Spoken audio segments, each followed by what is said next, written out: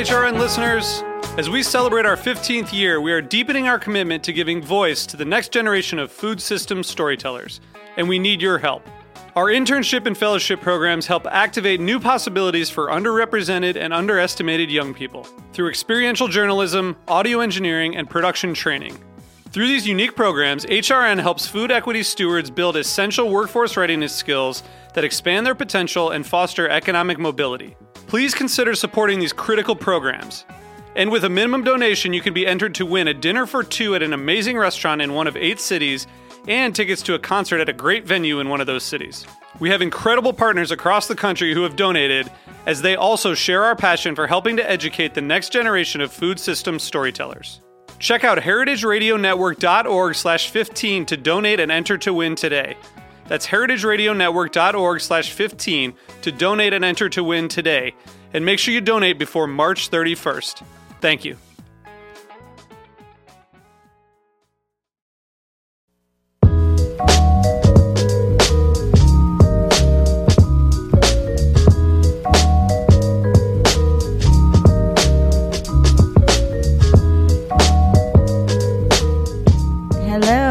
We are here with the Heritage Radio Network's Farm Report. It's Thursday, live at 1 o'clock.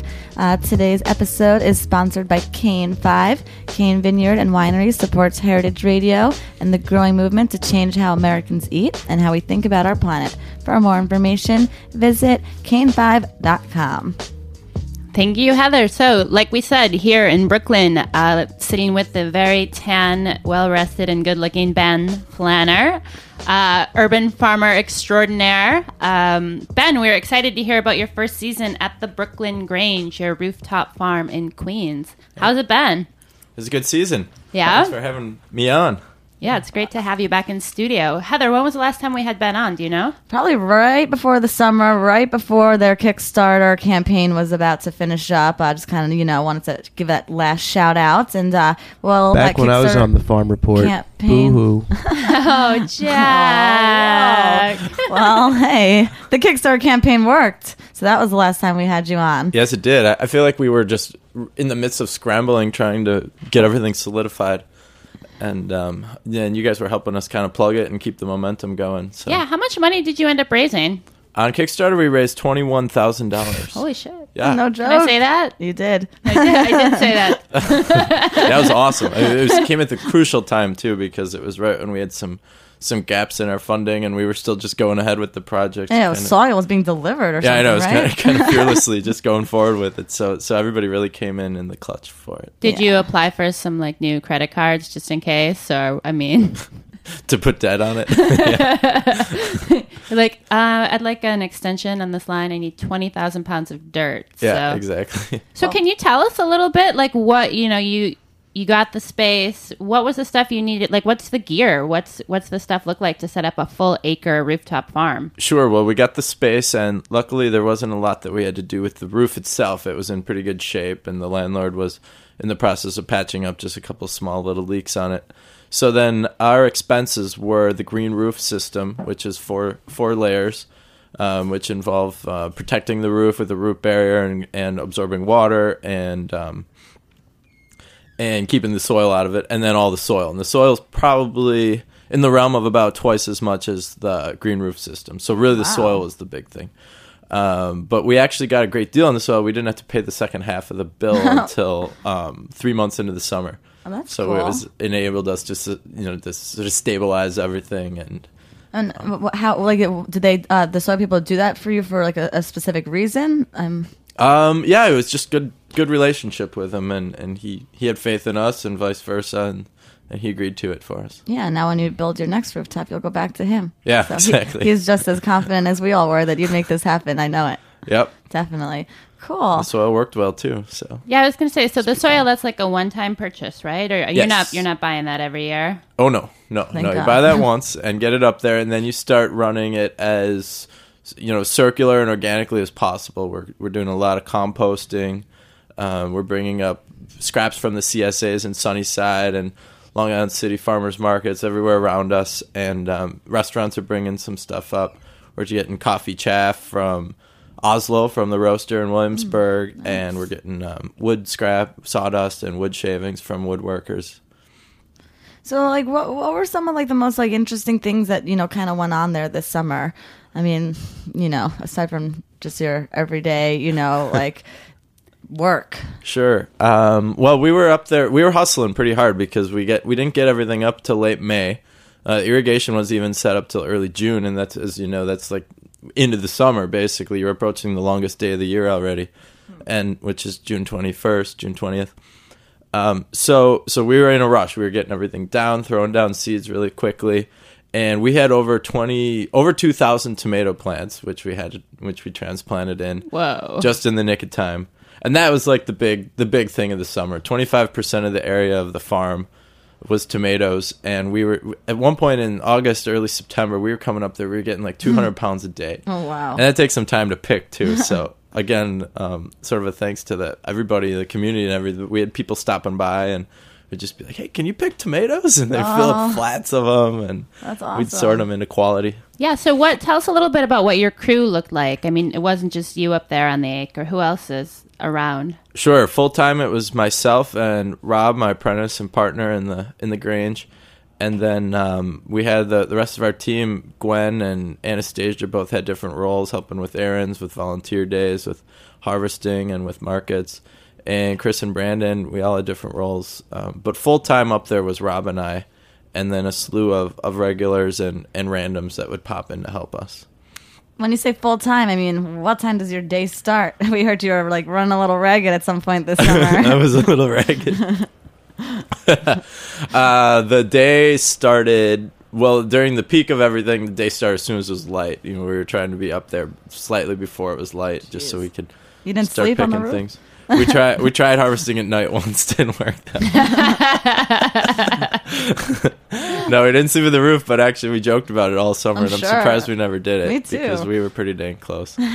But yeah, at one point in the summer, like through August, September, when you're trying to make sure you're getting everything picked and everything sold, and that's like when the curve is double or triple the amount of stuff that's coming out. You're just working as many hours as you possibly can, just remembering that once it cools down, then you have time again on your hands. That you rest. So you're up on top of the roof, harvesting hundreds of pounds of vegetables. Are you just hauling those down the steps? Is there like an elevator? You have like a pulley system? I was imagining a pulley system in my head. Yeah, pulley would be awesome. There's an elevator. There's a freight elevator and a regular passenger elevator that goes to the 5th floor. And that's still high. It's the building's 6 stories high. We're on like the 7th floor theoretically on the roof. So we'd have to carry it down 2 and then throw it into the freight elevator. Okay. So that takes some of the heavy lifting out, I suppose. Yeah, a little bit, definitely. Yeah. So then you guys load it onto a truck? What are the other kind of on the ground parts of the farm? Sure. The distribution was actually a big chunk of the time this summer because we had to make sure everything got sold, and we were developing a lot of new relationships with different people, and we were focusing on markets, but markets still weren't quite as large or substantial as we needed them to be to like sell, all the produce or really a large amount of it. So we were loading up my car. I picked up a '79 Mercedes converted to veggie oil. Nice. And so I was tooling around a lot of that, and Gwen's truck and Rob's car. We were kind of using whatever we had. Bicycle when we could, although our scale quickly eclipsed that. And then some people would come to pick it up from us, and then we also had a market in the lobby of the building twice a week, so then people would always come straight to us. That was awesome. I'd love to get that as large as possible because it's like the ultimate in what we're trying to accomplish. It's like people work in the building, or they're there visiting, or they get out the subway a half block away. They pop in just right on their way home. They don't even break stride, and then they get their fresh vegetables that were picked that morning. What is the building? What else is going on in there? It's called the Standard Motor Products Building. It's on Northern Boulevard and 39th Street in Long Island City. And they have a number of different tenants. Standard Motor, who owned the building for years, still has like 2 floors. There's some architects, there's some finance people, there's some artists, Jim Henson Corporation. It's kind of a hodgepodge. It's like cool. Kind of your classic like equivalent of a 70s Soho loft kind of conversion, where they have all this space and they partition it and rent it out to people as they can fill it up. So are there already like people? Well, hey, I mean, why not? Every rooftop should have a farm, pretty much. So, yeah. But like, are there people like already signed up now? For next year that they know they already want to buy produce from you guys? Yeah, totally. We started to get regulars and people coming by that had favorite products and everything. So yeah, it'll make everything a lot easier next year. And we also had the market right here at Roberta's on Sundays, which was pretty awesome. We really got a lot of people from the neighborhood coming out regularly, and we had a lot of friends out there on the sidewalk. So you guys were growing tomatoes. What's your production look like? Did you get a sense of how much produce you guys were able to produce, and then like what types of things were you growing? Yeah, I think we probably grew about 15,000 pounds of produce. With tomatoes is the lion's share of that. We had pretty much everything across the gambit besides that, some of it in small proportions too. Like we had lemon sorrel, we had Swiss chard, lots of kale, lots of spinach. Anything that you won't grow next year that you grew this year? I might not grow. We probably won't grow any. We tested melons again and probably won't do any more melons. I think we're going to put hops in that location. There's a couple places that are perfect for trellising that face to the south so you can get a strong sun on them. Hops is a good perennial and it's fun and it's fun to talk about. Definitely. And you can make beer with it. So. Yeah, and you got to branch out, totally. Yeah, totally. And first time I ever met you gave me an edible flower. What about any of those? Oh, what was that, a nasturtium? Yeah, I believe so. Oh, cool. Yeah, we grew some nasturtiums this year. We grew a lot more borage, which was really fun. Tastes like a cucumber. It's a pretty blue flower. Actually, those are really doing well right now. They're enjoying this high 50s, low 60s that we have. And it's crazy. But yeah, we wanted to ask, I mean, now that the summer's over, I mean, what goes on in the winter? You guys are still, paying rent, I'm sure. So what happens in this time of year? Sure. We have the farm pretty much cover cropped right now. We threw down rye, hairy vetch, sweet clover, crimson clover, and barley. Just filling up all the beds. There's a couple patches that aren't fully covered right now. We started undersowing, it's called, back in August, where we'd actually throw it. Late August, we started throwing the seeds down below the tomatoes, like in between them. So then they germinate, they start growing. Then in the process, the tomatoes start to thin out. You clip those out, and then you have something that's a month older that saw some strong growing season. And the purpose of those cover crops is to prevent erosion. We the root structures keep the soil intact, and then we'll also turn them into the soil in spring. We call it a green manure. It's sort of a natural fertilization, and we can restore some nitrogen and some other minerals and nutrients to the soil. The rest of it will compost. So you talked about some of the stuff you're getting for compost. What are there other inputs for your farm, or is there other stuff that you guys have to buy in? No, not currently. We're going to try to avoid that as much as possible. I think the first thing I would buy, if it comes to it, would be like a concentrated fish emulsion.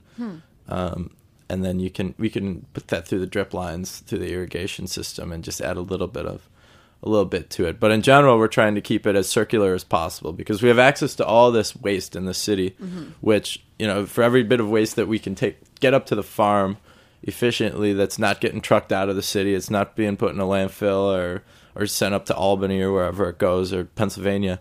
So we're trying to focus on that as much as possible.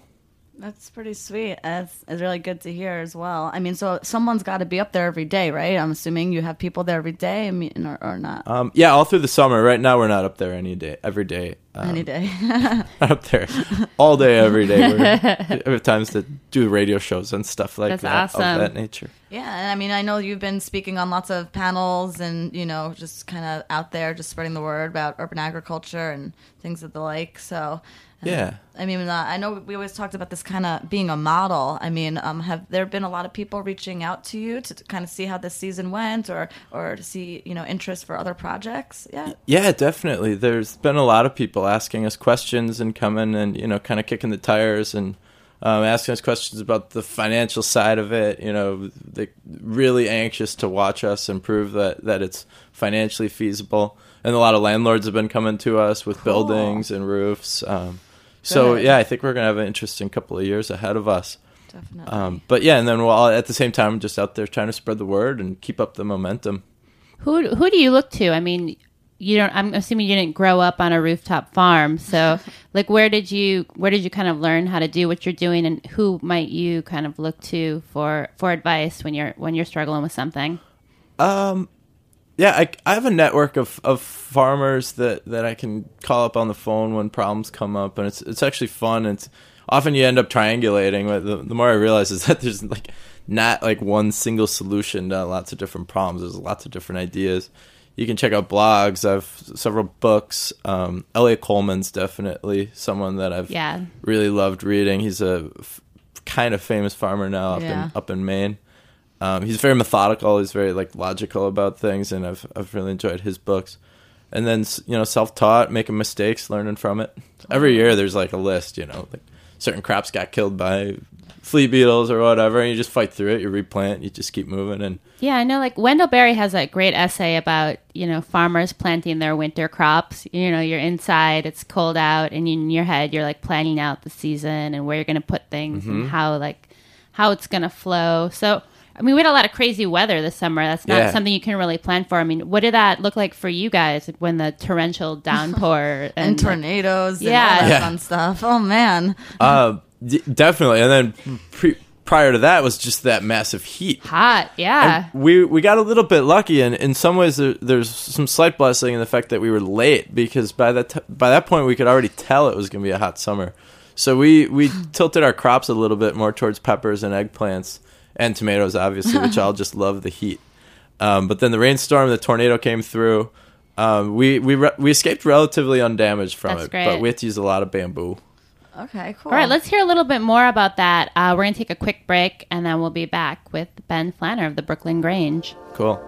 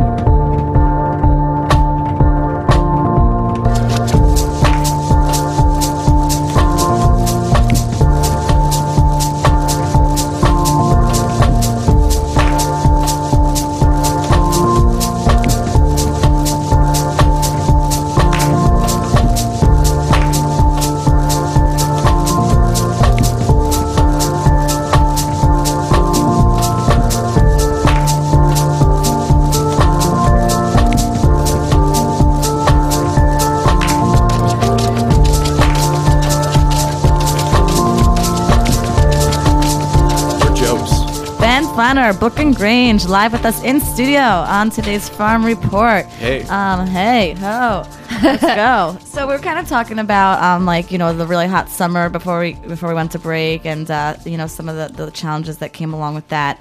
And I was kind of wondering before the show, talking to Erin, what some of the differences may be, being up on the roof as opposed to on the ground, like challenge-wise. Are there differences? I mean, was there anything you ran into that you kind of never had before because of being up there so high? Yeah, I think there's two main differences. One is with the height, it's windy, it's breezy, and there's more windy days than calm days for sure. So we ended up using quite a bit of bamboo, like I was just touching on. We bought probably 3,000 bamboo stakes, and they were interspersed throughout almost every crop. We started to realize just it's worth putting a stake next to it, even just to support its stem in case there's a big kick up in wind. Wait, so I'm there. You put a stick of bamboo in, and I'm not. It provides a little bit of support for it. Okay. And the idea is, even if the wind wouldn't kill the plant, you want to minimize the stress that's applied to it.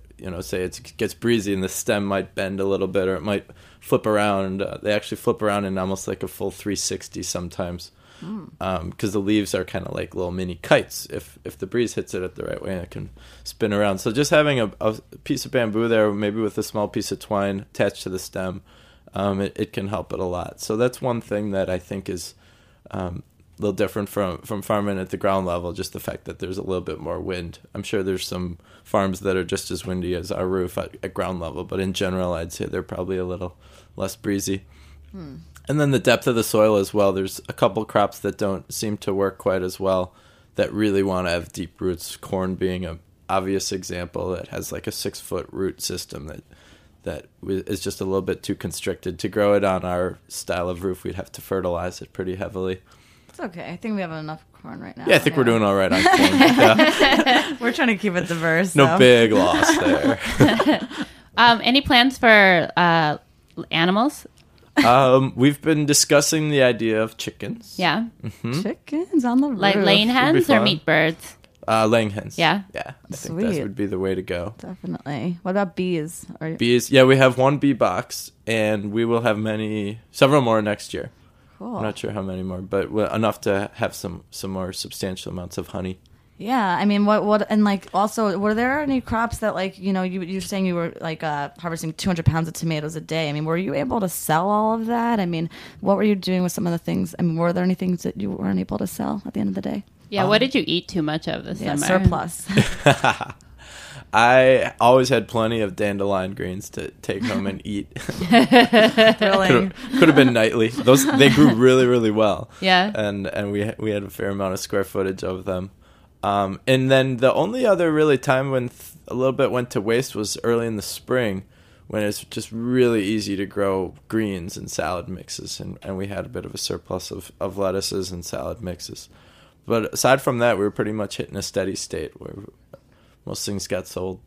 Cool. So I know I ran into you, I think it was last February, you were heading up to the NOFA, the Northeast Organic Food Conference. Yeah, with June. Yeah, with June Russell. Nice. The farm inspector for Grow NYC, who we had on a few weeks ago. Grain Week still happening. Yeah. I believe you were making a cassoulet. I was.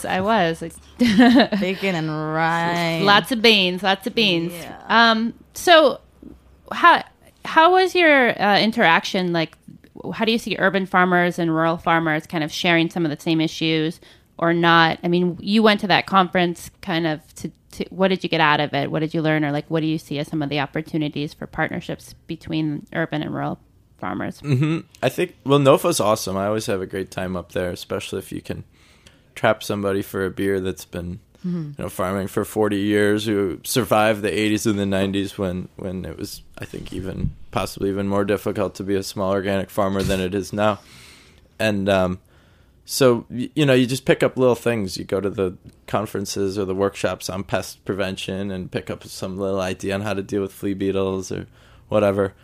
And then, in terms of partnerships, I think we're all in general working for the same thing, which is to encourage people to eat food that's grown within the state, within the region, rather than getting food that's coming from, halfway across the world or even all the way across the country. So I heard a stat from somebody that, that's still only less than like 3-4% of produce consumed in the city is local or regional, and that number could really grow by a lot. So I think that's really the common goal that we're sharing, and then also just general sustainability. A lot of the farmers up there at the NOFA conference are really taking care of their earth, and they're growing smartly, and they're not pumping a ton of fertilizers. They're not pumping any pesticides into it, and that's the way to do it. Cool. Yeah, one of the issues we talk a lot about, I think, on the show is farmland preservation and making sure that people have access to growing food. So in the city, I mean, how was it to find your roof? And are there kind of policy or zoning issues that you wish there was like someone out there working on that would make it easier for more people to grow food in an urban environment? Mm-hmm. There are. And actually, people are working on it right now. Last month, there was an introduction proposed in the council, and a hearing involved, and people given a chance to speak and provide written testimony to it. And they're trying to create tighter distinctions of what constitutes a vegetative or a vegetable growing green roof, which has a large part to do with our project. Basically, we want to make sure that the standards are created logically and not too loose, but we don't want to make them too tight either. So certain logical, maybe an innovation comes up and it becomes excluded from the language or something like that. So we're working pretty closely with the council on. That's the city council? Yeah.